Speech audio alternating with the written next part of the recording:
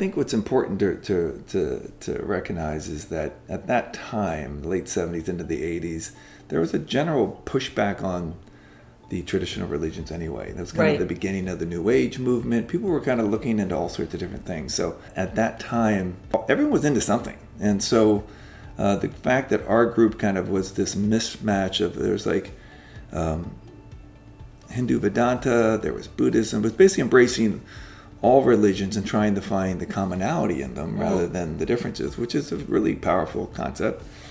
Because when you break a lot of the religious texts down, there's a lot more similarities than there are differences. So I think it's a great way to look at it. But it was all done really, obviously, with an ulterior motive, which at the time you don't know. And I will never beat myself up for what I signed up for.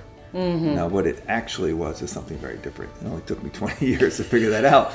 You'll never forget the trauma, but if you find a way to process it and take ownership of it and do your best to heal it in many ways, it will still, you'll never forget it, but it can actually become something quite empowering. These type of things are great teaching tools because I certainly discovered that enduring what I went through, that I'm a lot stronger than I'd ever give myself credit for. And I think that's what tragedy or so-called crises can teach us, that we bring more to the table. We've got more moxie in ourselves than we probably imagine. And I really believe, no one gets put in a situation they can't handle. Yeah. I really believe we've all been dealt winning hands. It's just, we have to learn how to play it. I would have never imagined that going through a 20-year cultic experience would have prepared me for this pandemic thing. I spent 20 years thinking the end of the world was coming. So I know how destructive that is on your psyche. Yeah. I lived that. And I know how that is literally like a Pac-Man that is just eating at your soul. It's like a cancer.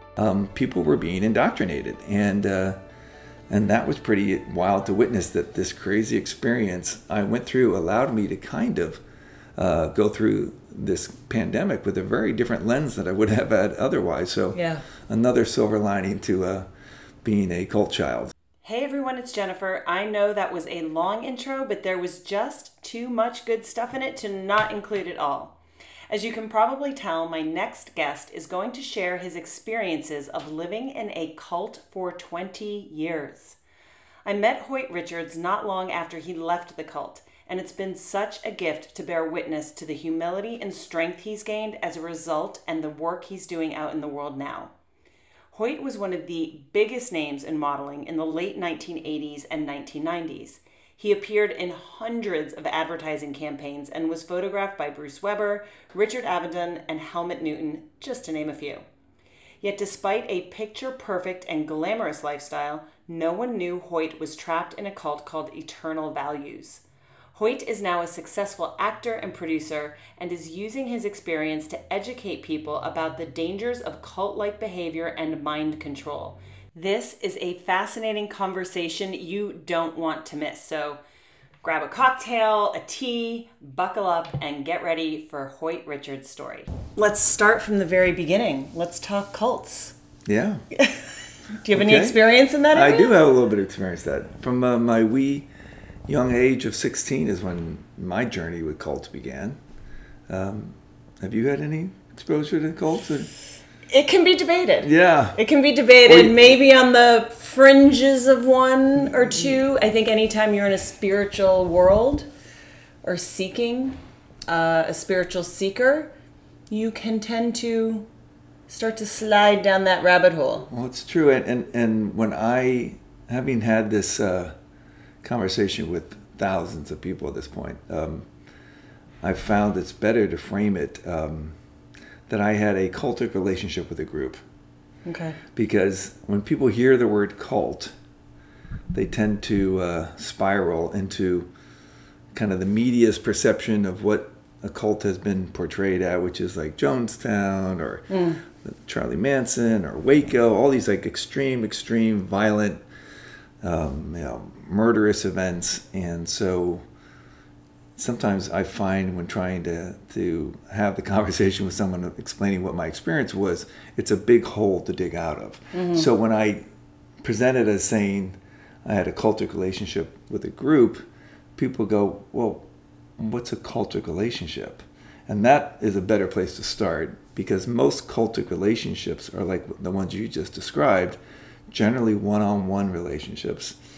And it's a clinical term where the person that you're seeking love and approval from is the person who is in some way controlling and abusing you. And that dynamic has occurred because either consciously or usually unconsciously, you've given away your power to that person, given them a position of authority kind of over you, and because of that, they're taking advantage. And unfortunately, we all get very traumatized by that type of relationship.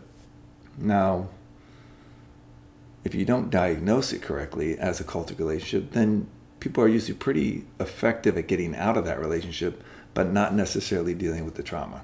Healing from it. Yeah. So they're out of the situation, but they're not going to heal. They kind of just write it off as a bad relationship. And because of that, more often than not, a lot of people start that cycle of finding a similar relationship and not understanding why they keep drawing this relationship into their lives, because it all goes back to that initial wound, that initial trauma, that if left unhealed or undealt with or undiagnosed, you can't get the medicine if you haven't gotten the diagnosis. So in my case, because it was more extreme, and because a cultic relationship with a group, obviously you now got a peer pressure element because there's this group dynamic, and the stakes are so much higher because it's just not one person you're trying to please. In this case, in our group, which is a doomsday cult, it's the fate of the world lies in balance. So that's like dialing the whole thing up on steroids. So that nature of the experience that I went through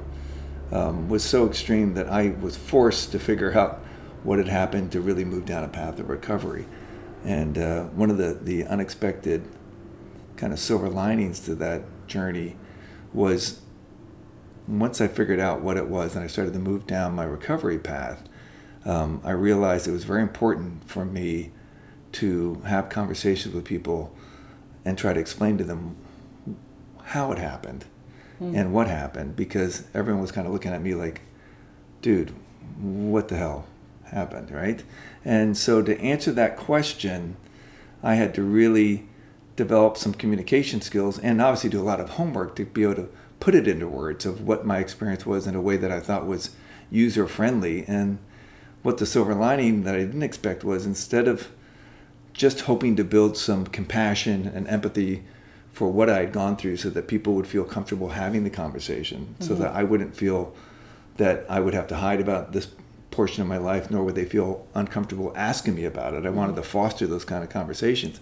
But as I got better at telling the story and breaking it down into the dynamics that were at play, because they're really power dynamics, instead of them just understanding and finding relatability to what I went through, I would see that they were playing a relationship in their minds and going like, wait a second, this sounds like the relationship I had with my dad, or this sounds like I had this with my coach or my boss, and that's where I started going, my God, this is really a universal condition that, because I went through the extreme version of it, it's potentially a teaching tool for those to recognize the more subtle version in their lives that they've all experienced, but not necessarily labeled it correctly. Right. So it's anytime we give our power away to where someone, whether I think consciously or unconsciously, has some sort of control over us. Yeah.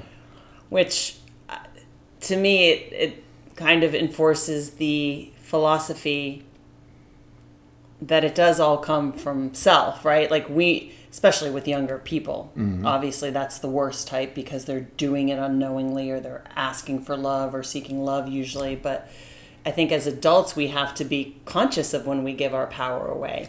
And we have those faculties, hopefully, within us. But if they weren't trained, then it's, maybe in a situation where we find ourselves in currently. Yeah, no, exactly. And I think because of that, it's one of these things that generally, certainly when you consider the cultic dynamic as far as it relates to cultic groups or, finding a teacher, that sort of thing, where someone's kind of overtly seeking some answers, Right. Like I'd like to try to describe it as if you're asking some of the bigger questions in life, like why am I here?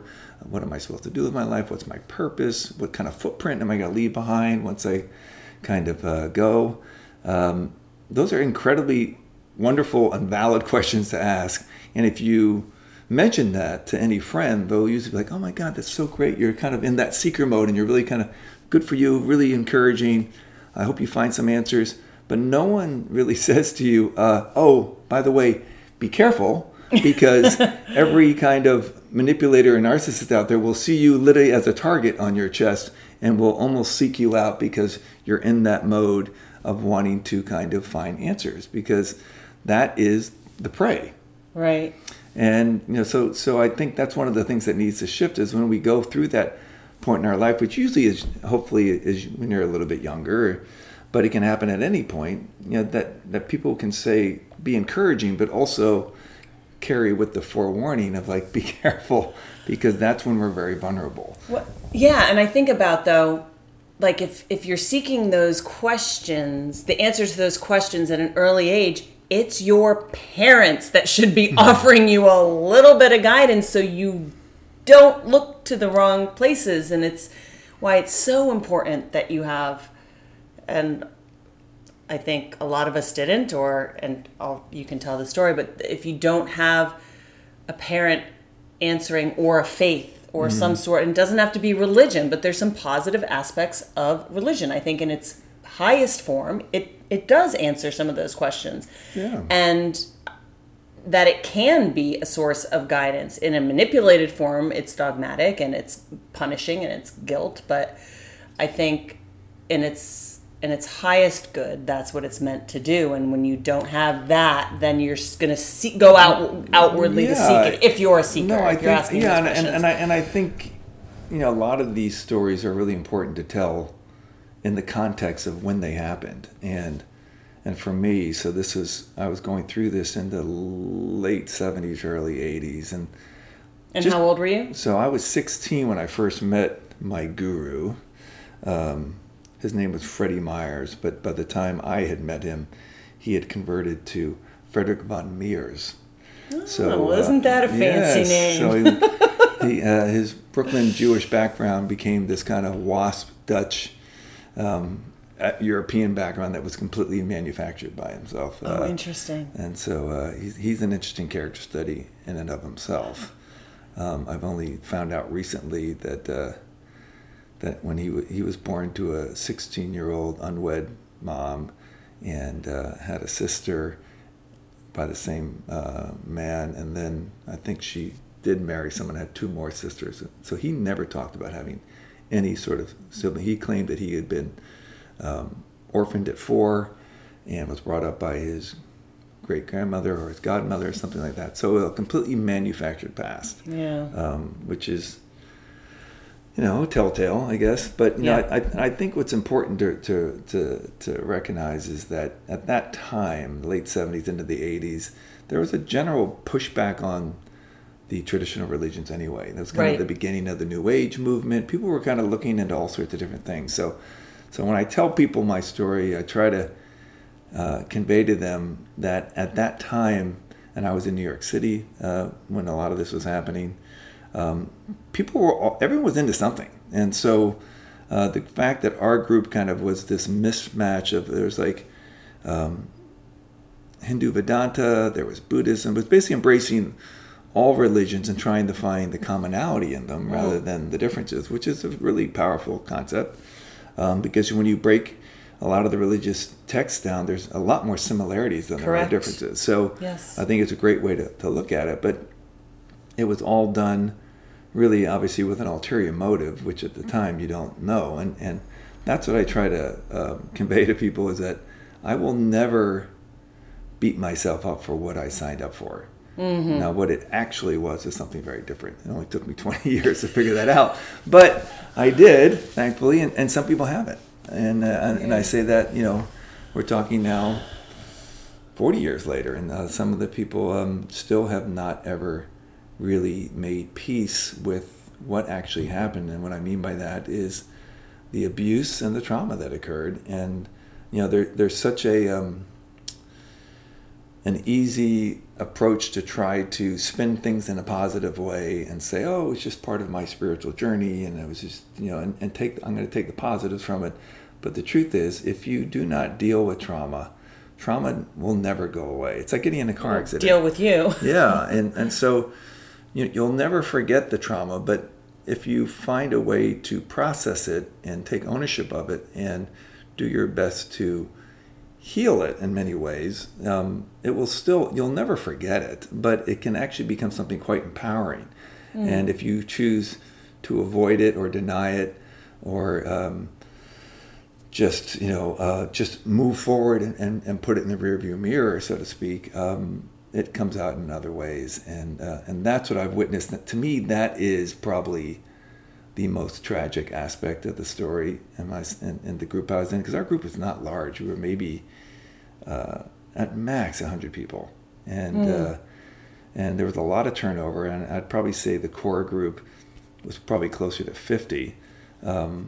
But within that, call it 100, I would say there are 4, maybe 5 that can admit it was a cultic group and can actually articulate what that is and can talk about it. Really? So you have 95% of them that are incredibly unhealed and still traumatized. And that is, to me, the greatest tragedy of it all. Is he still alive? No. So it's not still functioning. They just have kind of moved on and turned a blind eye. Yeah, exactly. Yeah. I was fortunate enough because I was the primary cash cow, that when I left the group and finally figured out what it was and started to deal with a lot of suppressed anger and resentment that I had from the way I've been treated, and also the fact that they were living in a house that I had paid for. They were functioning on businesses that I had financed, and I was struggling to make rent.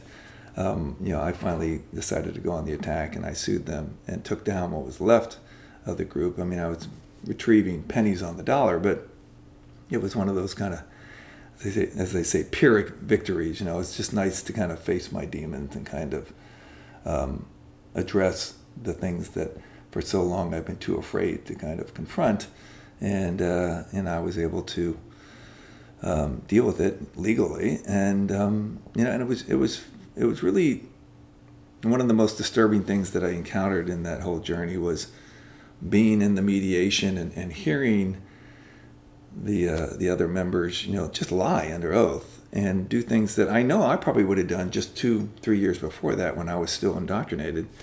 And so as irritating and annoying that was, I was just so grateful to be on my side of the table, and not be doing what they were doing. And so I try to have compassion for everybody, because everyone really got abused, everyone really got traumatized, and I want them all to find healing in whatever way they can. But I've learned that obviously you can't do healing for someone, and someone has to want to get healing. And it's been an aspect of my recovery process of recognizing not only was I trying to heal my own wounds, but in this process of me going down this path, everyone in my family and friends, like anyone who cared and loved me, got involuntarily dragged on this journey with me, because it's like having a drug addict in the family. You watch someone starting, albeit under the influence or whatever, fall prey to the drug or a bad environment of a group of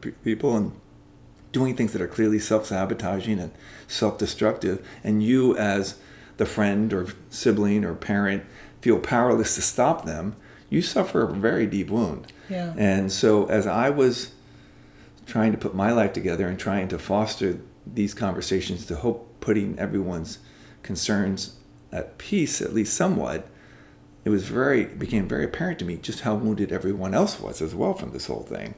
Mm-hmm. And because it's that typical thing of human nature of, even when you're in way over your head, which I think any of us would be, like coming up against a cult or coming up against an addict, the human nature is to always feel like, I could have done more, I should have done this, I should have done. So we just self-flagellate like crazy and carry such guilt around it. So even in the best case scenario, like a story like mine, where I actually did figure it out, got out of the group, got back on my feet, have been able to talk about it, there's still these old wounds that remain unhealed because there's this avoidance of acknowledging what how they got wounded, and because all the focus is like, are you okay? Yeah. And I'm like, listen, I'm in the process doing my thing, but how are you doing? Well, I'm fine. What do you mean? I'm fine, and I can see the wound. It's like, so that's just something I live with, which is not great. That's not to say there hasn't been some healing that's gone on. There's been some that's been wonderful, but I can still see certain friends and family members that are just deeply wounded, and I realize I'm not the one to. I have the power to fix that. I can try to foster those conversations and try to be a resource, but I can't be the one to make it happen, and that's just something you just live with. Well, there's a little bit of karma in that. I Yeah, think sure. they.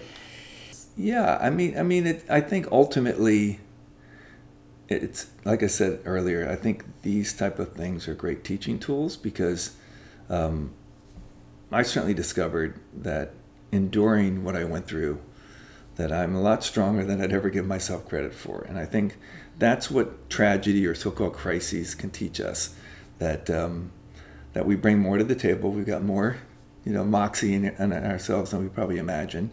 And I really believe, no one gets put in a situation they can't handle. Yeah. I really believe we've all been dealt winning hands. It's just we have to learn how to play it, and that's not saying that's easy. It's a lifetime challenge. Yeah. But I really believe we've all been dealt a winning hand, and so I also believe very much in the law of karma, and I even believe in reincarnation because I have a very hard time looking at the myriad of existence in the world and think that everybody gets one shot. I'm like, that doesn't seem too fair to me. Yeah. That doesn't, someone gets born into a palace, someone's born with no legs and, poverty stricken. Yeah. Someone dies at 5, and whatever. I mean, it can go on and on. It just doesn't seem very fair if it was just a one-shot deal. Yeah. So I think I'd like to believe that we're carrying some stuff with us that we're working out, and there's always another shot to, get it figured out, in the next lifetime. And so, as crazy as things are going on even right now in the world, I still think, this is just a school for us to learn from, and not to take any of it really too seriously. Yes. Or life becomes very hard that way. I mean, I learned that the hard way, right? Yeah, we all do, I think. There's a lot of joy out there if we're willing to open our eyes to it. Not to say that there's no pain and no struggle, but you can easily find the pain as you can the joy, and which are you going to choose? So many of my conversations have been around that, especially coming out of this lockdown period. And I mean I would actually say that people had a very cultic experience with COVID. And what I mean by that is when you think of cultic behavior, it usually involves indoctrination, and it usually you end up in some form of an extreme belief system. All right. Mm-hmm. So if you look at the way COVID kind of unfolded, people usually fell in one of two camps. Either it's a total hoax or it's the end of the world. Now, those are both very extremist points of view. And I would say both also very indoctrinated. Mm-hmm. You don't get there on your own. And my greatest example of that was during the 2 weeks to flatten the curve. I remember, walking out right here at my apartment and, going down the block, and I see this other guy who's like a block and a half away. And he recognizes I'm a human, freezes, and then bolts across the other side of the street. And that kind of behavior freaked me out too. Yeah, and I was like, this is not the zombie apocalypse. But I also know from having gone through my own cultic experience that you do not arrive there on your own. That is an indoctrination process. That to get to that type of fear-minded, reactionary mindset, that is an indoctrination process. So I was like, wow, this is pretty serious what's going on here right now, because I would have never imagined that going through a 20-year cultic experience would have prepared me for this pandemic thing. But our whole group was like, we thought I spent 20 years thinking the end of the world was coming. So I know how destructive that is on your psyche. Yeah. I lived that. And I know how that is literally like a Pac-Man that is just eating at your soul. It's like a cancer, because that type of extremist, depressing idea really, really critically, affects your ability. Well, it affects your ability to critically think, and certainly you are constantly walking on eggshells and live in fear. So when I immediately recognized the behavior. I'm like, wow, this is a fear-based control. Was your radar going like... So, and of course, from my point of view, I'm like, hey, I thought the end of the world was coming for 20 years. Like, this is a bad flu. Everybody needs to maybe relax a little bit. Yeah. Like, relax. Yeah. But that was falling on deaf ears, and I could just see that this was, again, whether you want to look at the media or whatever the way it was being done, people were being indoctrinated. And that was pretty wild to witness, that this crazy experience I went through allowed me to kind of go through this pandemic with a very different lens that I would have had otherwise. So another silver lining to being a cult child. But yeah, it's really wild, to think about how it all has unfolded and where we go from here. I'm not really sure. I can certainly say I feel comfortable in saying that I think there's going to be a massive amount of PTSD and emotional illness fallout from this. Yeah, agreed. I think people have been massively traumatized.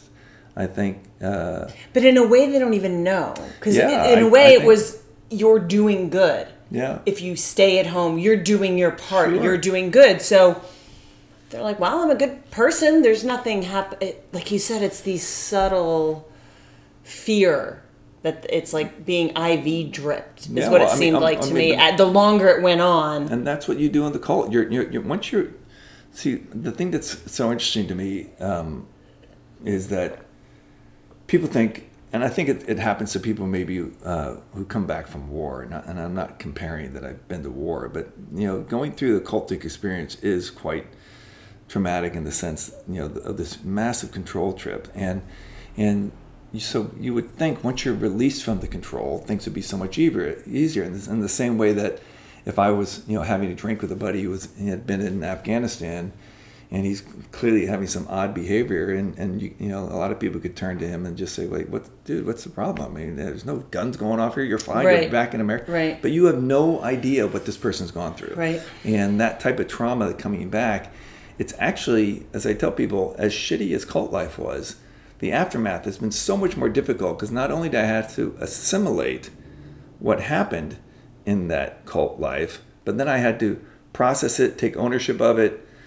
self-educate so I could forgive myself, and then deal with this kind of like label that I had to kind of try to offset so that I could feel like I could fit back into society. Reintegration. Yeah, and then also, like I said, monitor and deal with all these wounds that had happened because of these, choices I had made, albeit controlled or influenced, but still it affected almost everyone I loved and cared about.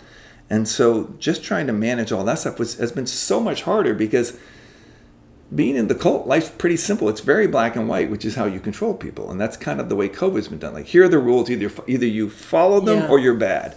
So in that mindset, you're very, very capable of knowing, to the best of your ability, what's right or wrong. And, in the cult life, I can certainly say most of the time you find out what you're doing is wrong. But so you're usually either in trouble or about to be in trouble. But that's kind of your existence. And for me, it was kind of like I had lost touch with what a good day had been like, because the way my days had been registered over that 20-year period was either I'm overtly experiencing pain or I am about to possibly experience pain. But this idea of actually having a good day where I didn't even worry about having pain wasn't even on my radar. Relaxed, easy, free. Wasn't even on it. So, and even if I started to feel that way, I felt guilty about it, like I was doing something wrong. So trying to make sense of all that and get it was one of the things one of the early counselors and therapists said. They said one of the hardest things it's going to be for you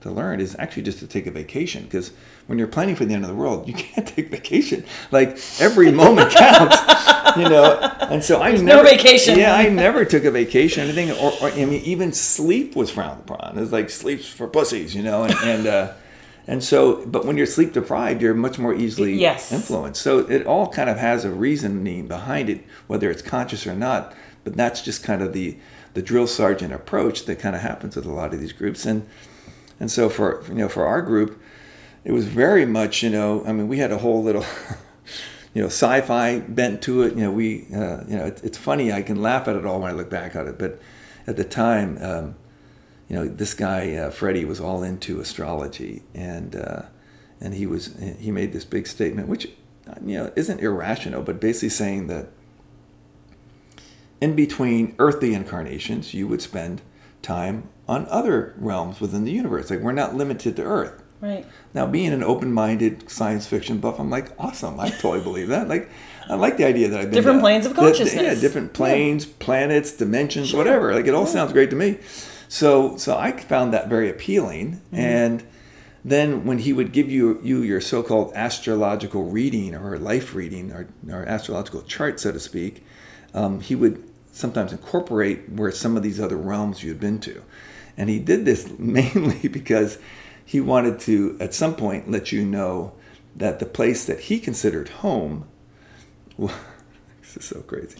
So the place that he considered home was this star, Arcturus. And Arcturus is actually a star, it's a legit star. Doesn't have any planets as far as I know, but he claimed that we were in these like Lalique light bodies, like a crystal structure, right? And just happened to be the spiritual center of the universe. Just happened to be. But that's what he considered home. And that if we had crossed his path, there was the chance that we had also been on Arcturus, and that might be the deeper connection that we're actually having. And for those of us who actually got very involved in the group, which is called Eternal Values, it's kind of catchy. Yeah, it is. Yeah. So the idea was that we had all kind of met up in this realm of Arcturus and these light bodies. And it was kind of like we went into a big huddle and we're talking about Earth. And we're saying, no, Earth's going through these real trials and tribulations. Let's all sacrifice ourselves and go back down and help out. The only catch was the majority of us were not going to remember. Now, Freddie was, and Freddie was going to not only remember, but he was going to basically wrestle us all up and put the team back. Put the team back together. So in the early, the chosen one. In the early years of getting involved with the group, not only were you being kind of told about maybe these other lifetimes you'd had, or potentially you could have in this lifetime, it was all under the auspices of would you eventually maybe be anointed as one of the Arcturians. And so I've had a lot of people saying, well, didn't you think that was weird, or this who lives on a star and how you, and only thing I can relate to people at that point, I just so wanted to be included. That was more important. Right. And in the same way, he claimed to be in touch with the space people who were going to eventually lift us out of here while this horrible world event was going to happen. It was going to wipe out virtually 99% of the population. We were going to be lifted off, put in rejuvenation chambers, trained, enlightened, and then we're going to come back and kind of resettle Earth and put things right. So all of that was like a dream out of Star Wars or something for me. But you would have thought I would have asked, well, how do you know you're talking to the good space people versus the bad? Never. I did, just the fact that it was questioning. Yeah, the fact that it was a possibility, and the fact that I was included, and that's the part that's kind of humbling and embarrassing to admit, because the lack of real investigation, because it goes down to that statement we hear all the time: people believe what you want to believe, and he had just dangled a carrot that sounded so attractive to me that I was just willing to go along. And even when I started modeling and doing all those things, and he had this thing where he just thought everyone should be tan. So everyone in our group was super tan, and he was the tannest.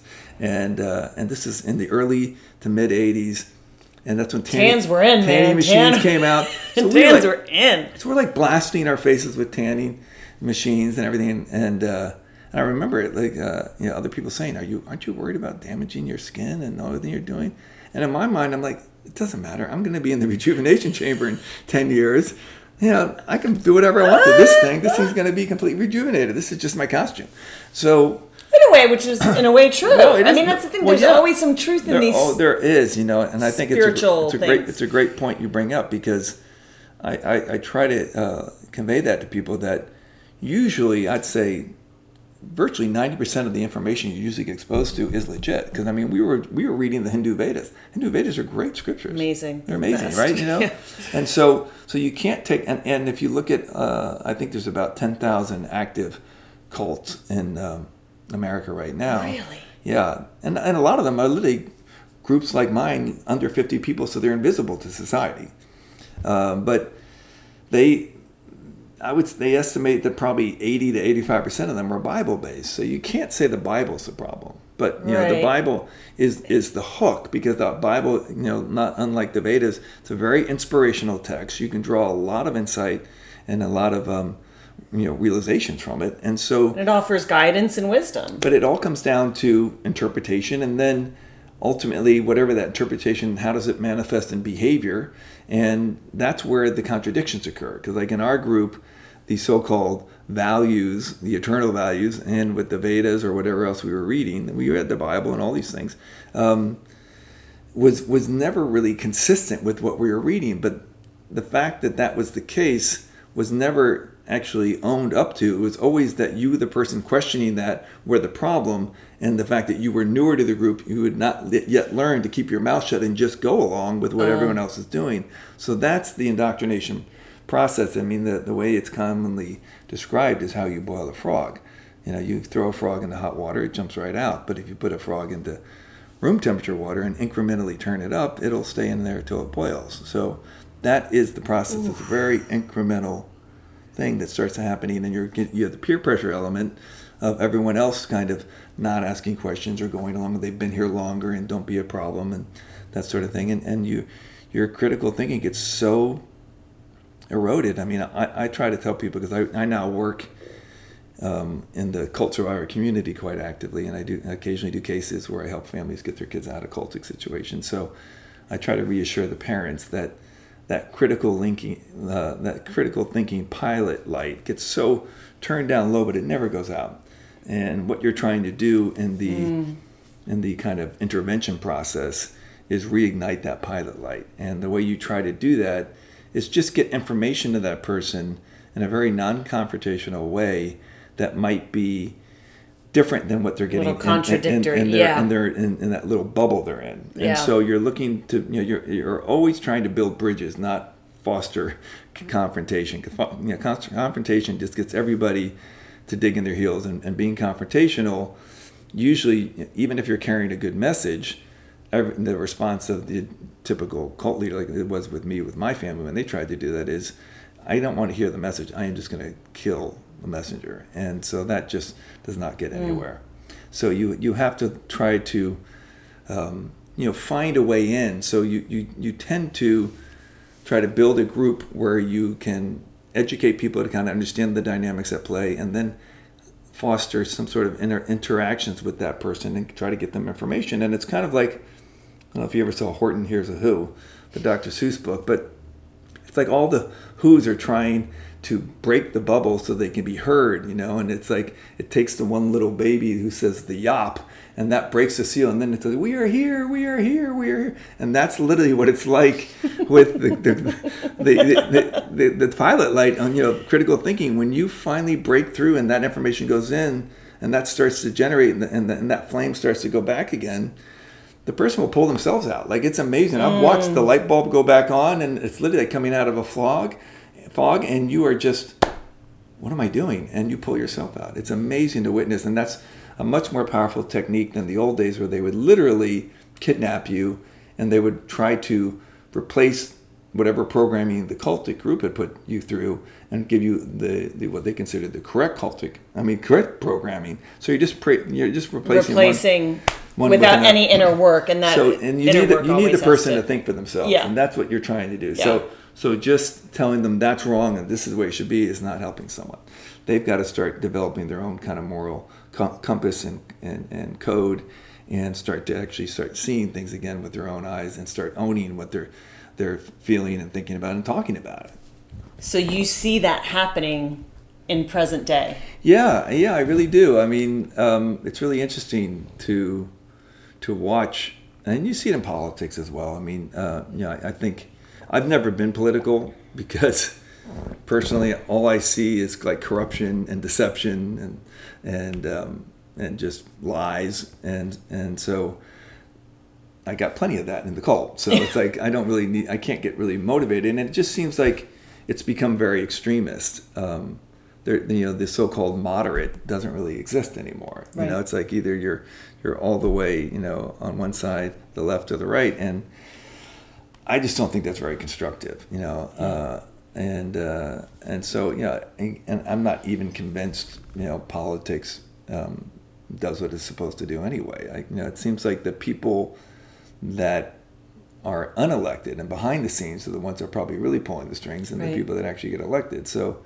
I'm not, I'm not a big conspiracy buff, because we believed in a lot of that stuff in the cult. But I just my cultic experience has just made me very skeptical about a lot of things, and so I just prefer to take the point of view of being skeptical rather than just trusting what someone says on TV. I try to, I think, listen, with all the crazy things that Donald Trump said, I think one of the best things he did was create the idea of the fake news. I think that was a really useful thing to our society in general. Kind of shattered the illusion of, I do too. And I think it's hard to find, legit information. I'm not claiming the things that I find is either. I try to look at all of it as having some agenda and hoping that whatever I get exposed to, that it's probably somewhere closer to the middle than whatever extremist point of view you're getting. But it's certainly it's an interesting time right now in the world. Yeah. And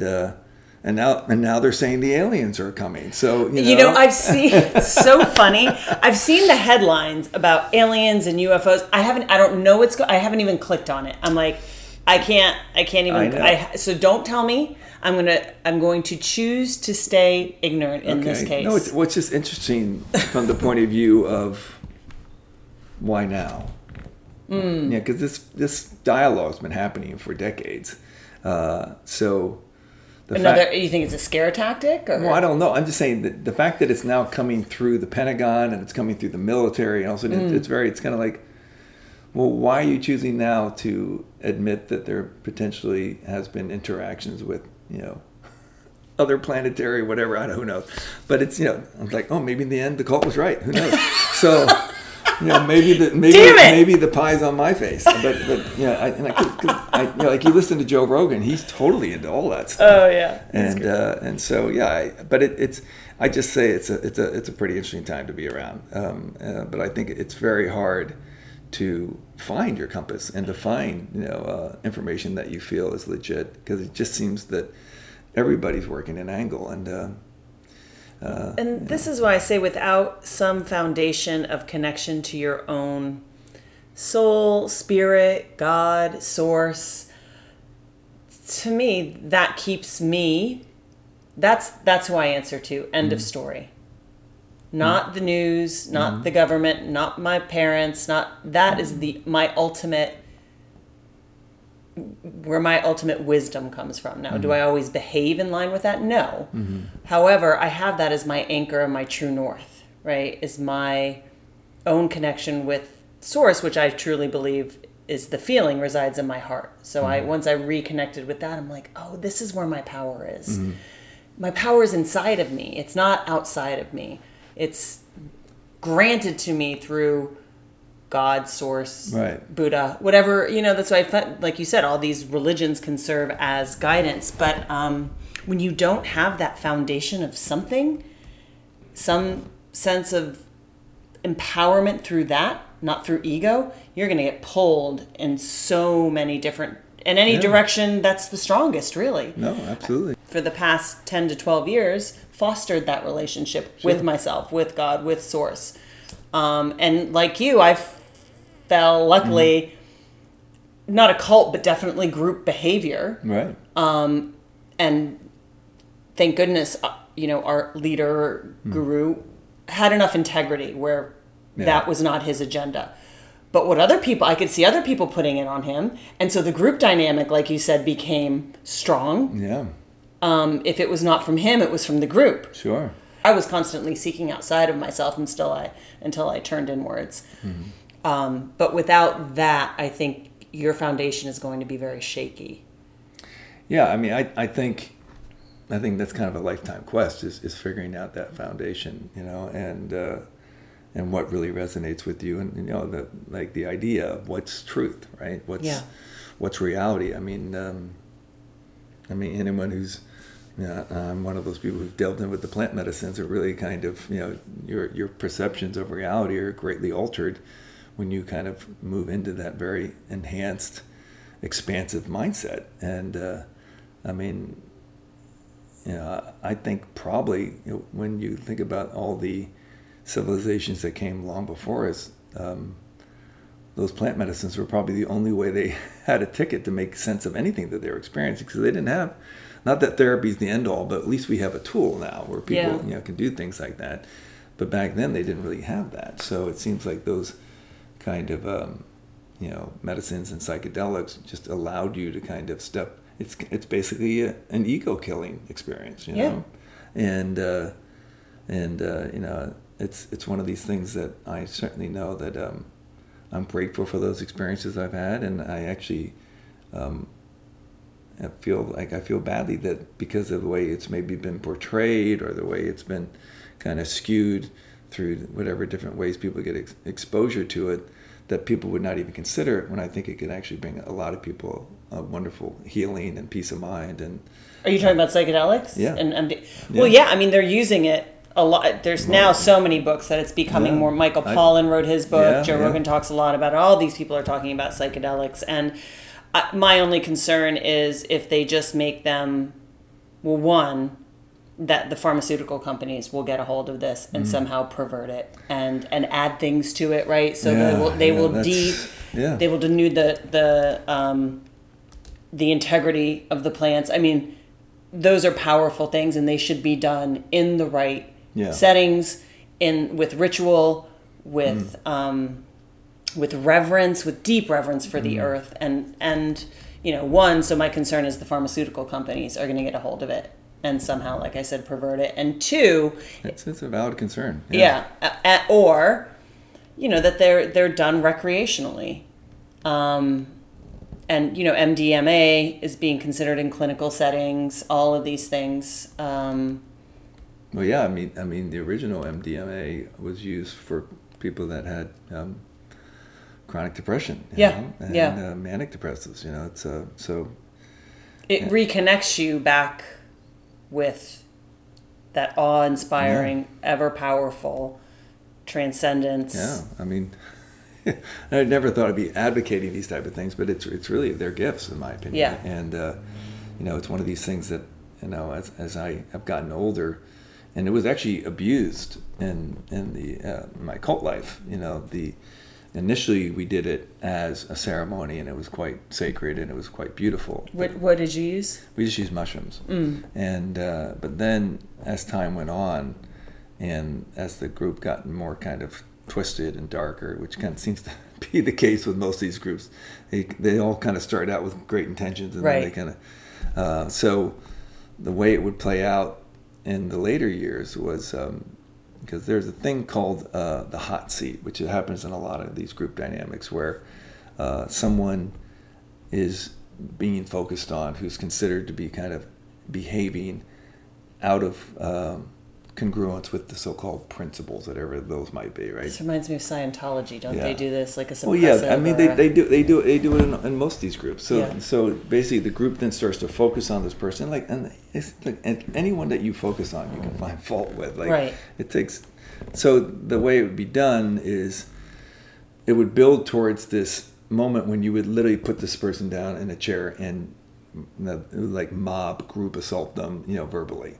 And the way the procedure would be the leader usually leading the charge, but then everyone would have to kind of pile on and give their examples of how they had seen this, and so you as the member being on the hot seat, a lot of times you might be having these kind of moments of doubt and lack of confidence, and maybe confided in someone some of those things. And this is in these settings, this comes out, and you feel absolute betrayal because you've talked to someone in confidence, and they're now saying, "Oh, well, I remember him or her telling me this and that," and completely throwing you under the bus.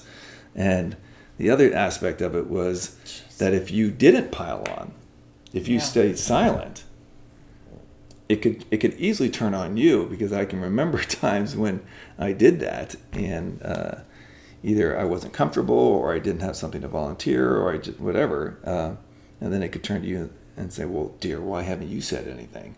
And you'd be like, and then the mob comes on you, and now you're in the hot seat. So that can happen. So the pressure to not only participate but pile on was just the way it worked. So ultimately, as time went on, to try to be more effective, because those big group settings were kind of hard to get everyone together, a team would be put together of like 4 people, maybe 5, and we'd be sent up to this guy had a house up in the Berkshires in Massachusetts, and everyone would take mushrooms, and you, being the person, really didn't know what was happening, and you go up there and thinking, well, we're going to do this kind of great little journey, and then right while you're peaking, they would turn towards you and just start ripping you an asshole, and that is, as you can imagine, incredibly traumatic in that heightened state, and you just feel lower, like the lowest, failed amoeba on the planet, and you get this incredible thrashing, and then eventually at the end, it's all brought back. Well, you're just impossible, but we put up with you because we love you, and kind of tried to bring it all back together. But it's absolutely terrible and traumatizing and dangerous.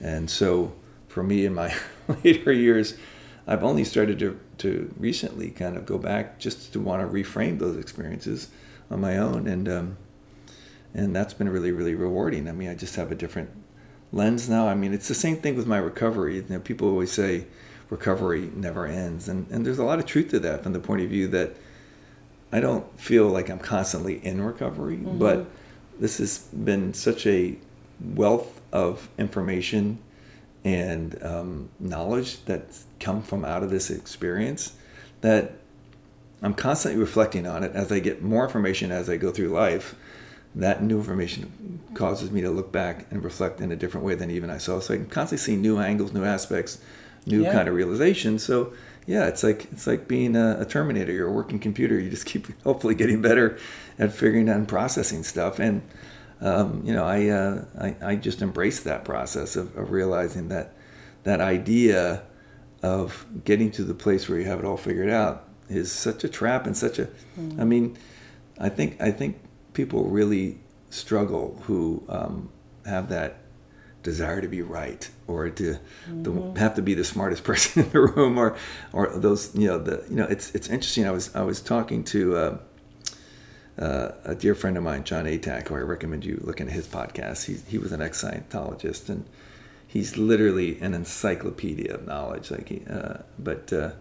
We were talking about trauma and how the critical element to deal with certainly trauma, like from what I went through, is humility, because you have to admit to yourself on some level that when you started interacting with this person or this group, that you were being worked or conned on some level, and that you got taken.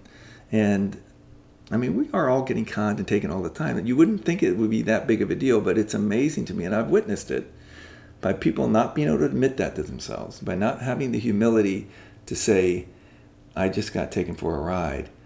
That trauma stays in place and no healing. It's literally like being stuck in time. It's like a time warp. And I have talked to people, because I'm looking into ways to tell this story, hopefully as a teaching tool, and trying to find a lot of these ex-members who have not processed it, and certainly the same way I have, and it is literally like going back in time and seeing that they're still stuck. And so it's also really interesting to look at things like we say that someone's idealistic. We think that's really positive. But the truth is, when you think of someone who's got ideals are usually very black and white. And I've come to learn through this experience that the world is really about shades of gray. So this idea that you can make a right or wrong decision, or that that you fall on one side or other of some sort of moral identity, is a very, very controlling idea. And so when I would think of one of the reasons I found this group exciting was because of the idealism. I now realize that was part of the problem, because it's like you're unconsciously looking for a shortcut. Like, I just want to know what's right or wrong, and I'll just do the things that are right. But life is much more complicated and much more shades of gray. And I've just learned, like, listen, it's not about making right or wrong choices. It's about making choices. And whatever choice you make, you're going to learn from it. Whether you choose to do something or choose not to do something, you're still going to get some sort of feedback mechanism you're going to learn from. So can you really quantify it as right or wrong? Like, whatever you do, you're going to learn from. Yeah. So we just keep doing the best we can. And hopefully as we go along, and if we did make a choice that didn't work out in a way that we felt was too great in the past, and we find something similar now in the future or the present, we now have the opportunity to say, well, I did that thing the last time, maybe I should try something else this time. But it's not about saying, well, what I did in the past was wrong, because if it's serving me right now, well, what's wrong with that? Yeah. So I think it's really kind of starting to flip this idea and recognize on some level that this desire to find a shortcut, which is not conscious, but clearly something that's very appealing to all of us. Like when we're told we're special, or that we're chosen, or all these sort of things, that we don't have to go through all the hard work that the person telling us, that they've done it, and they're going to just show you the things you need to know, so you'll be okay because you're special. Well, that's good luck with that. That's a nice hook that we fall for, because it sounds good, right? And that's really, really ultimately counterproductive. I just only know from having done it, and it's also this type of thing that, as I've figured things out about narcissistic personalities and how kind of compelling and charismatic they can be, and how they can spin a web around people like myself, and I can become heavily influenced by them. Just because I figured out that dynamic doesn't mean I'm now impervious to it. Yeah. I'd like to say I think I'm getting faster at recognizing it, but I still get taken. I still do, and so it's not about arriving to that place where it's like, oh, I can relax, I got it all handled. It's like, no, we're just got to keep forging forward and doing the best we can, and like I said, hopefully not take any of it too seriously. Have some fun along the way. Yeah. Well, it's a constant evolution, and the thing with I think with choices is okay, are my choices leading me to where I want to be, to what I truly desire in life? Mm-hmm. Are my choices getting me that relationship, that career or purpose? Mm-hmm. Are they getting me closer to God? Do I feel more at peace? Do I feel more free? Do I feel more happy? Do I feel more joyous? Like, who doesn't want that? Those to me are fundamental. Like, that's who we are as human beings, are who we're meant to be. And are my choices getting me there? And if not, you need to seriously, like Jordan Peterson has a great thing. I was listening to his book, 12 Rules for Life, and he's talking about memory. He's like, memory is not a tool for you to stay in the past. Memory is for you to reflect upon, see the choices you made, so you don't make the same damn choices again. Like, the way he says it is like, you've got to, if you're not, like, relationship's just an easy one to use in his example.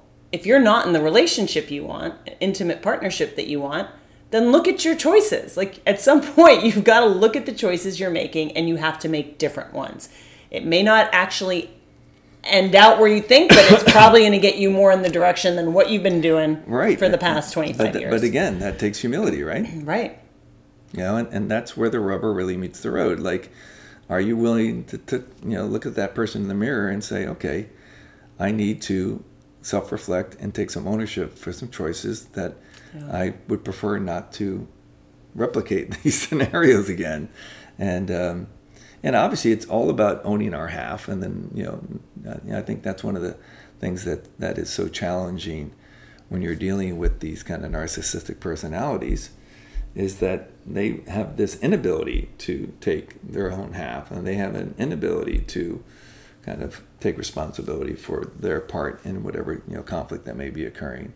And that's where the gaslighting all takes place. It's always like, you're the problem.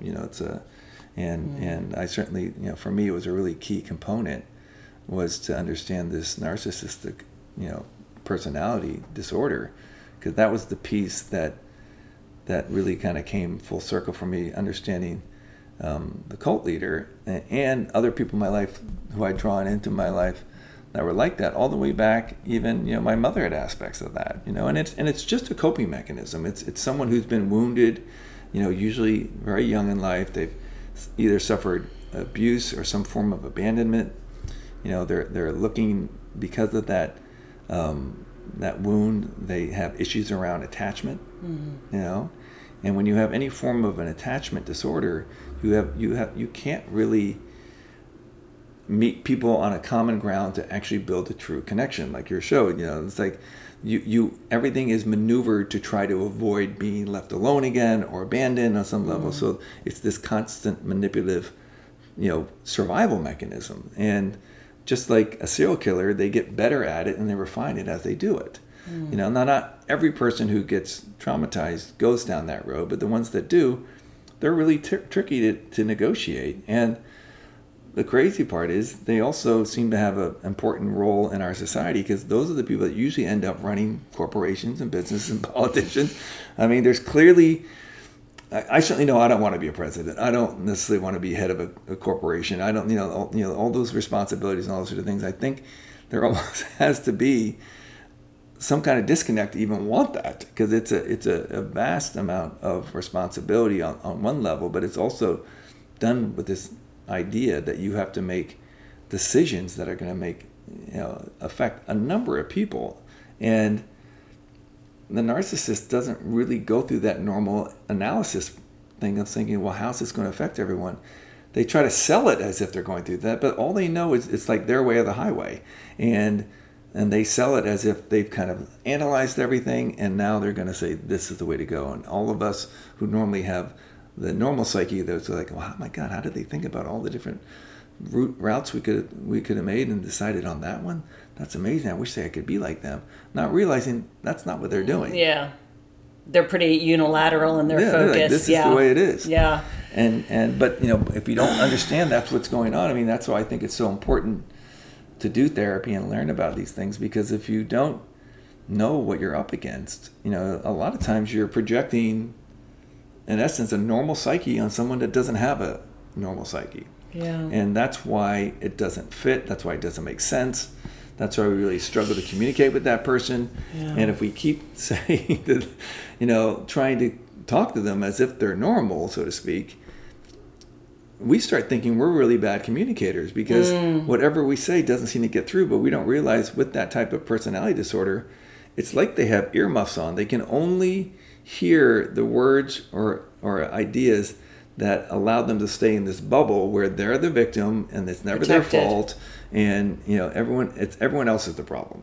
And so you could have a conversation with them of 5,000 words, and they might only hear 100, and you could talk to them 5 minutes later referencing that conversation, and they're looking at you like, what are you talking about?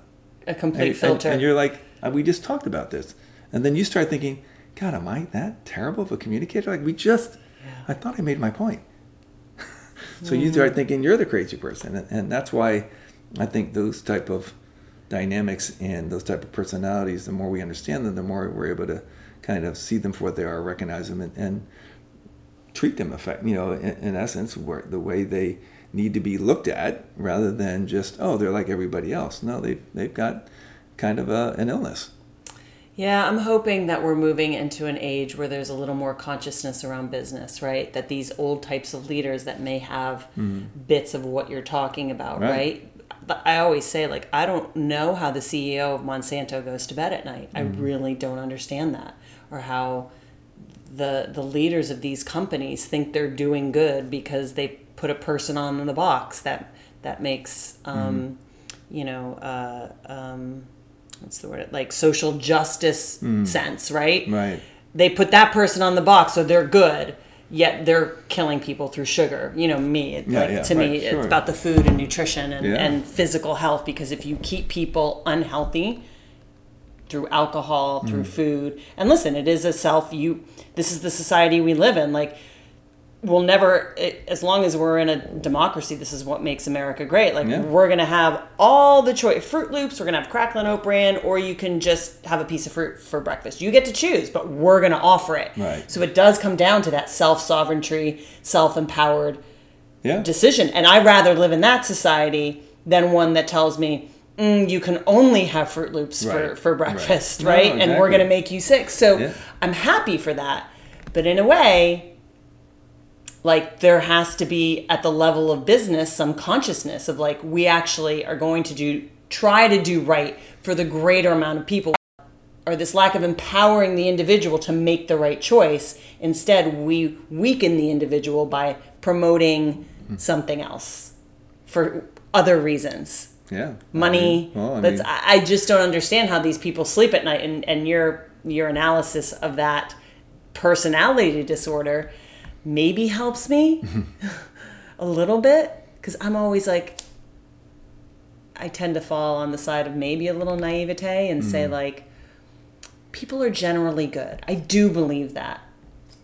But man, if there's evil in the world, I see it in a couple of people. Yeah. I mean, it's no, there's no doubt. There's a lot of choices out there right now for people to decide where they want to fall, as far as, how informed do they want to be, how much do they want to go along and trust. I mean, and I'm not saying I know the answer to any of that, but it really is highly individual. I mean, I think for me, what's so counterintuitive is when you look at the whole kind of abortion issue and how women have fought for years to have the permission to do things for their own body. Mm-hmm. Then when you have something like this where, rather than saying, oh, well, what's the thing that's best for your body, you're being told, it's my main issue with the entire medical industry. It's like, it's not healthcare, it's disease care. It's like, if you have this disease or you don't want to get this disease, take this drug. And I'm not always convinced, and I'm not saying that all drugs are bad, but I think there needs to be debate, there needs to be people talking about it. You need to get kind of informed both sides, and then you, to the best of your ability, after looking at those things, make your best decision. But when you live in this kind of cancel culture where you can't even have open debates, then that's where my skepticism starts to rise. There goes the radar again. I'm like, there's got to be, there feels like there's an agenda going on here. I'm not claiming I know what that is, but I just see the signs because I've been in those environments. I've been in those environments where it's it's very much kind of this way or the highway, and that gives me, that's a red flag. Yeah, well, I think a lot of people that I talk to and listen to, same as you, it's not so much good, bad, it's informed consent. Yeah, you need to inform people on the side effects. Totally. You need to you can, and then you can consent, right? You need to give people the option of Fruit Loops or kale and eggs or a bagel, and then you get to make the decision. But you need to inform people about diabetes. You need to inform people about the truth. Totally. You need to inform people that most of these deaths came from unhealthy people. Yeah. Period. Right. And it's not mean, it's not cruel, it's just fact. Yeah. So like someone who is extremely empathetic and cries at everything, the littlest thing, it's like, well, I'm also not ignorant to fact. Like, I care about your feelings, but if you really love someone, then you tell them the truth. Yeah. If you really care for someone, for example, like the situation you were in, I'm sure people tried to tell you, or maybe not. Sure. Well, I mean, I think they tried, but I think a lot of people didn't understand. It's like we were way out of everyone's pay grade. Like, no one really understood how cults worked. Didn't know how this whole mind control thing worked. And that's why I say that's what you come up against. People's natural reaction to go to guilt and say they should have done more. The truth is, no one really. I was so indoctrinated, I couldn't hear what someone was having to say. I think a lot of the people who were trying their best still were at limited information at best as well. So it was just a perfect storm. But ultimately, like I've tried to express, it served me in some really, really powerful ways. So I'll take the whole, the good with the bad, and it's. I'll never be born at cocktail parties, You are not. That's one thing. Well, we actually met right when you were coming. Yeah. I had no idea about any of this. I think I don't know if I was talking about it yet when we first met. No. Yeah. I mean, you didn't tell me about it. Yeah. I don't think I telling anybody because I didn't figure it out really because at that time I was living with Dar, right? My buddy Dar. Yeah, that's where So it was living with Dar, who was one of the ex-members who I connected with here in LA. And it's always easier to see someone else's situation than your own, right? So I could see he was having all sorts of challenges. And I'm like, man, I think something bad happened here. So I was in a crazy living situation. He was in a crazy living situation. So we ended up becoming roommates. And we spent that first 6 months to the best of our ability deconstructing what had happened in the group. Oh, what a gift, though. And so it's like, remember when this happened? That was weird. Like, what do you think was going on there? And that process got us to the point where, and I don't remember whether it was he or him or me, but it was basically saying, I don't know, people are saying it's a cult. You think it'd be a cult? It's like, no, there's no way it's a cult. Like for years I've been saying it can't be a cult. And then again, this is a very uninformed, ignorant point of view because all I knew from cults was what everyone else knew, like Jonestown and who are the guys, the Heaven's Gate, all those people, all those, these extreme situations that, in my first experiences visiting the leader up in New York was going to Studio 54. I'm like, couldn't have been a cult. And because of that, there was a lot of arrogance tied to that attitude because I kept saying, well, if I was in it, it can't be a cult because I would never join a cult.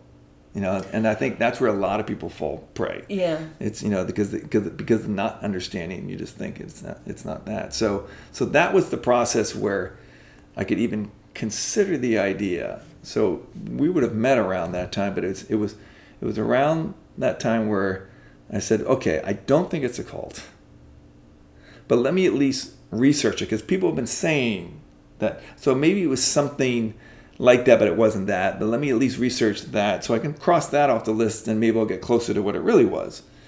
And that was when I went on the internet and I found this best-selling book called Combating Cult Mind Control by Steve Hassan, Dr. Steve Hassan now. He's become a dear friend of mine, but and he was an ex-Moonie. And I knew about the Moonies growing up, and they were like people in airports with like orange costumes and shaved heads. I'm like, who would get involved with something like that? I don't know if I'm going to trust what this guy read. And the first kind of 40 or 50 pages was his indoctrination process of how they had gotten him involved. And that's when, boy, you could have just changed the names. I'm like, but it was a beautiful moment from the point of view that I had the diagnosis, I knew what the truth was, and I knew there was a route and a way out. And so as humiliating and horrifying as it was to be like, not only was I a cult member, but I was like a textbook cult member. Like wasn't like they write books about me. Wasn't like I was in the special cult.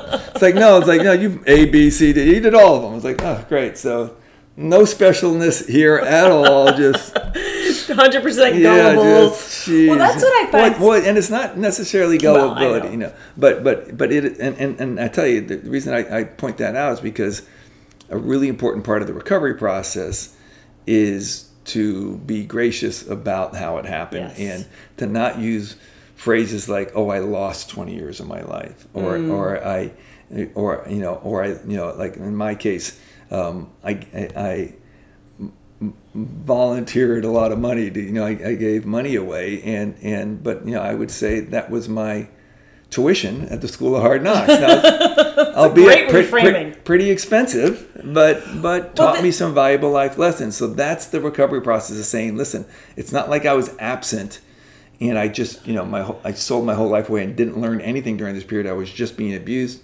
One of the most important questions you can ask someone if it's one to talk about a cultic relationship, and like I said, most of these are one-on-ones.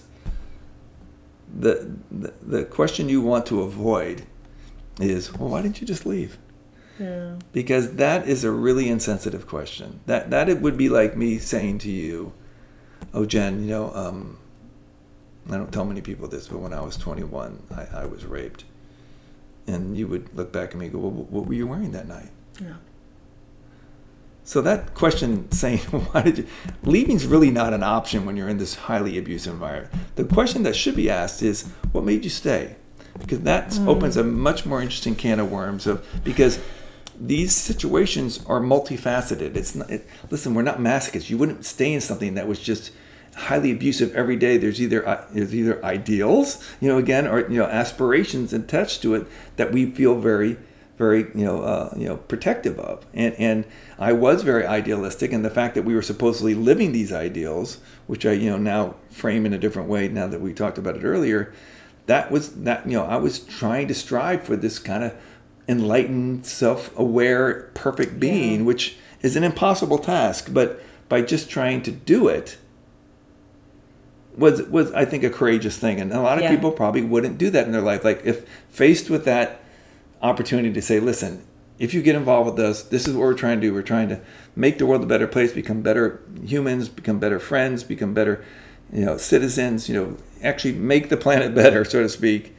Well, listen, a lot of people, wouldn't say, so what do I have to do? Oh, you just put all your own selfish hopes, beliefs, and ambitions to the side for one lifetime, and you'll be out. You'll take yourself out of the karmic wheel. You won't even have to come back here again. Out of Maya, or whatever. So it's whatever that thing is, and so I'm like, just one lifetime. Okay, all right, I'm gonna do that. Which it's not a lot of people would do. So I don't beat myself up for that. Now, of course, wasn't even remotely that, but that's what a lot of that intention recovery process is like, and it's also recognizing that you can't just paint it with one brush and say it was bad. That you have to literally go back and say, okay, I got exposed to the Vedas. Like, hey, a lot of that information really resonates with me. Yeah. That was a positive influence. Hey, other beliefs came in, these conspiracy theories. That was a total control trip. That actually made me feel less and less powerful rather than empowered.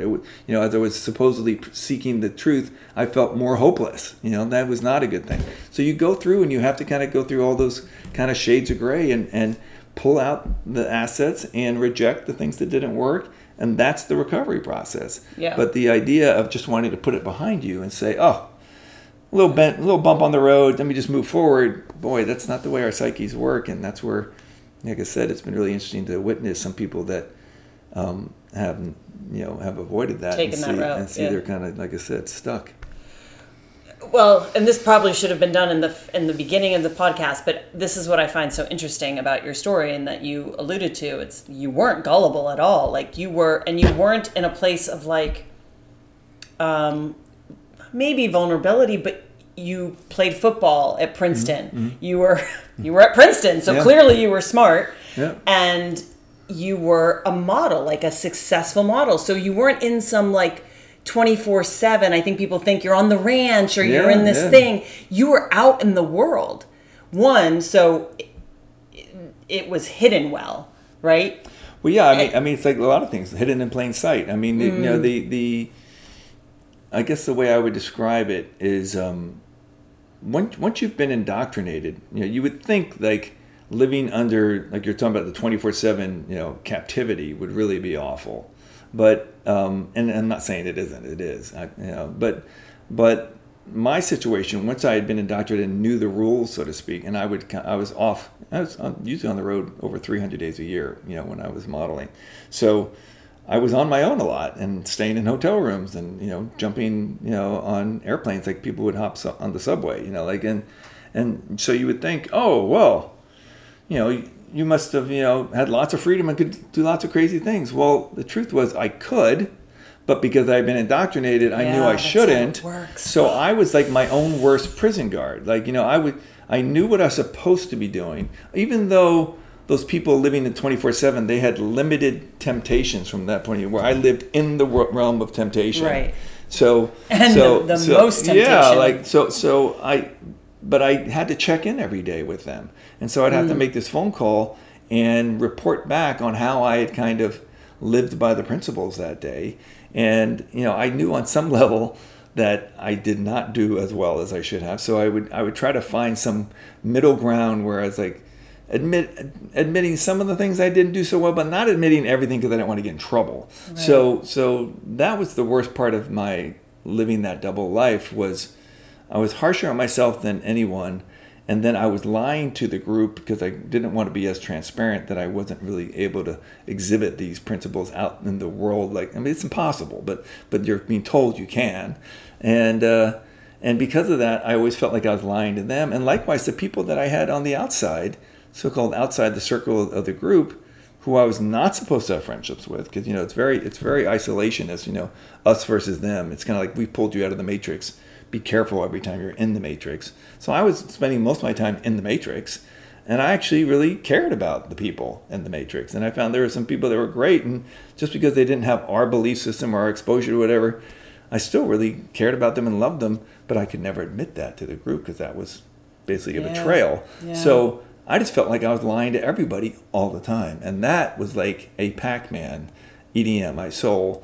And that's why I think you do the same thing when you're an addict, where you're just lying all the time. Mm-hmm. And that's why the so-called confessional phase of the recovery is so predominant. I know I experienced it because when I finally could admit that I've been in a cult, man, the first year, you couldn't get me 3 minutes in a conversation before I wouldn't blurt it out.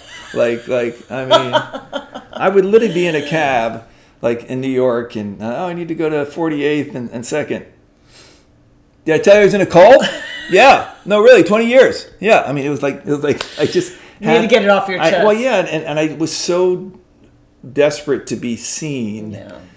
In a truer context than the camouflage I'd gotten really great at putting on for years. And I lived this double life, so I was really good at compartmentalizing and putting on that thing and looking like the guy that had his act together. You could put a suit on him and he could sell it, and it looks like he's got it all.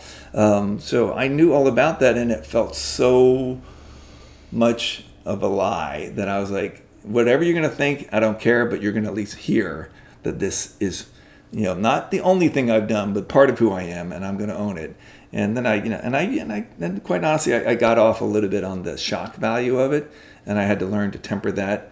And now I just find, I still talk about it a lot, but I find a much more gentler way to kind of introduce it. Yeah, and you're doing, I feel like you talk about it and share it to help others. It's not listen to my story because listen to my story, I'm special, and it's really to help others. Well, yeah, I mean, I think, like I said earlier, I think we all have cultic relationships. We all do. Mm-hmm. And until we all start speaking the same language and the same nomenclature, I just want to make it cool to talk about your cultic experience. It's like no big deal. Yeah, it's like, no, what's the big deal? It's a great hashtag. I got out, and I'm free. And I think it's really, really about that. And I actually, it took me 3 attempts to escape, and when I finally escaped, it was the crack of dawn on July 4th. It was actually, July 3rd, at 2:30 in the morning. So when I hear Independence Day, for me, it's like my freedom anniversary. It really means a lot to me. It's 22 years this year. Congratulations! Thank you. I just did a post. For Independence Day. Excuse me. For Independence Day, I did a post that said, "There is no greater freedom than the freedom of being yourself." Yeah. But when you're living a lie, well, that's the thing. Big or small, like it will eat at you in some way, and then you have to find a way to perpetuate that lie. Yeah, it's so interesting, the lying thing, because it's like my dad. I think my dad's incapable of telling a lie, which to me is superhuman on one level, and then I don't know how he gets through life that way. And he gets himself in hot water sometimes too. Yeah. Sometimes Dad, you don't need to say that. Yeah.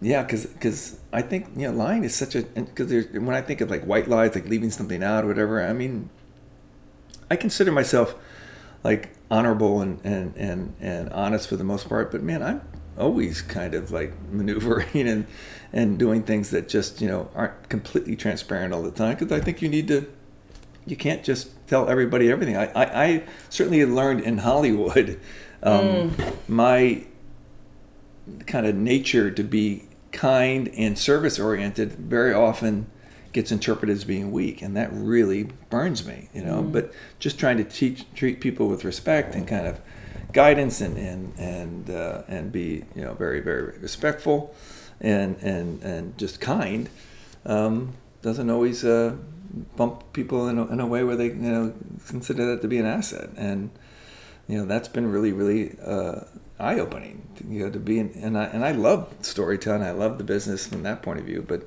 the power dynamics that I see go on sometimes is like, oof. So I stay in that independent space because I get to go and make the movies without someone telling us how to do it, and what we're doing is wrong 90% of the time or whatever. It's a real big business. So there's still some show art in the indie world, but the rest of it's all very much show business. And listen, it's a balance. I mean, I think it's from a certain point of view, there was aspirations I had when I was younger to wanting to maybe do these massive stories, and I love blockbusters. I'm a big Marvel fan and all those sort of things, but I'm really happy with the things that have worked out the way I've had, and I love writing the stories I write, and I very much resonate, as you can imagine, with rather than the typical protagonist and antagonist being two different individuals. I tend to write stories where the person's kind of facing and traumatized by their own inner demons and trying to find a way to make peace with that, to kind of transform and find a solution to the situation they find themselves in. And I find those stories really kind of interesting, and that's kind of my wheelhouse. Yeah. So, you write what you know. It's what they've been saying for centuries. Yeah. To me, there's no better place than being on a movie set. Like, I love the camaraderie. It's the only group dynamic that I find fun. Yeah. Because after everything I've gone through, you can imagine I kind of stay away from the groups. But at some point, it dismembers, Well, like the end of production. Exactly. So, and then, I try to, certainly when I'm a producer, I certainly try to create the environment where everyone feels empowered and important. I mean, it's really, truly, you're as strong as the weakest link. So I love all that. It's a finite type of thing. It's one of the things I think that I wish people would warn you about. The first few movies I did, where you like go on set or you go on location and you bond with these people. You have this kind of really great experience, and then the movie wraps and everyone just hightails it, and it's quite traumatizing. I've experienced it. Even on short set, right? You're bonding with these people, and you think, I'm going to be friends with these people forever, and you never see them again. Yeah. So all of those things have been really interesting to go down that road, and So I just keep my hands in plenty of cookie jars, and we'll see what plays out. Yeah. And what about resources for people? Well, I would really recommend that book, Combating Cult Mind Control. I think is actually that book has just been, I think it's 25th anniversary, and my story's actually in that book now. So that's kind of the way it's come full circle. Yeah, they revised it. But then there's an organization called ICSA, which is the International Cultic Studies Association, and they do tons of seminars and they have a daily kind of newsletter that's covering anything kind of cultic related that's happening anywhere in the world. They've got a massive reading list and just library of stuff on their website. I think they're probably the best. I mean, to me, the tragedy is right now there's really no kind of cult rehab place. When I got out of my group, there was a place in Ohio that you went for about 2 weeks and you had one-on-one counseling, and then you had group therapy, and there's no place like that right now. And that's unfortunate because we just don't have that many people that are really qualified to help people come through those situations. So I'm hoping that I would personally like to be able to put some things in curriculum that would maybe alter the current landscape, where you would actually basically give courses in, for lack of a better description, common sense, where you learn about influence techniques, manipulation tactics, mind control, all these sort of things that people working angles do. So you just kind of be aware of hypnosis, how it works, so that when you get exposed to it, you've got some red flags where you can just kind of go, oh wait, I've read about this, or I remember hearing about this. Because I think, like anything, if you're not really exposed to it when it's happening, you just have no idea. And mind control works on everybody. You just have to be receptive. Now, if you're not interested in what I supposedly have to sell, well, then it's not going to work. But if you are interested, toast. You're toast. Yeah. So, but yeah, so I think, ICSA's probably the best one out there, but there's lots of podcasts. I mean, a couple of friends of mine they were in the NXIVM group. They're doing a podcast called "A Little Bit Culty," which they're doing a nice job. And I think it's this type of thing that I think it's becoming more and more in the lexicon of our lives. I think people, whether it's politics, whether it's the military, they're realizing that a lot of indoctrination is going on all over the place. And so the more we understand those power dynamics, I think the better we can make informed consent. Correct. And so I'm all for informed consent. Awesome. Thank you, Hoyt. Thank you, Jen. Oh, thank you so much for listening to that very important conversation with Hoyt Richards. I hope you enjoyed it, and I hope you gained some wisdom from it.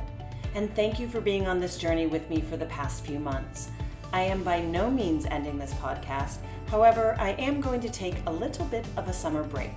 I have a full roster for future interviews that you won't want to miss. In the meantime, you can take the next month or so to enjoy and soak in all the amazing conversations thus far. If any of them hit you in the heart, please feel free to share and leave a review on iTunes. It would mean so much to me. In the meantime, stay centered and keep that connection with yourself and above.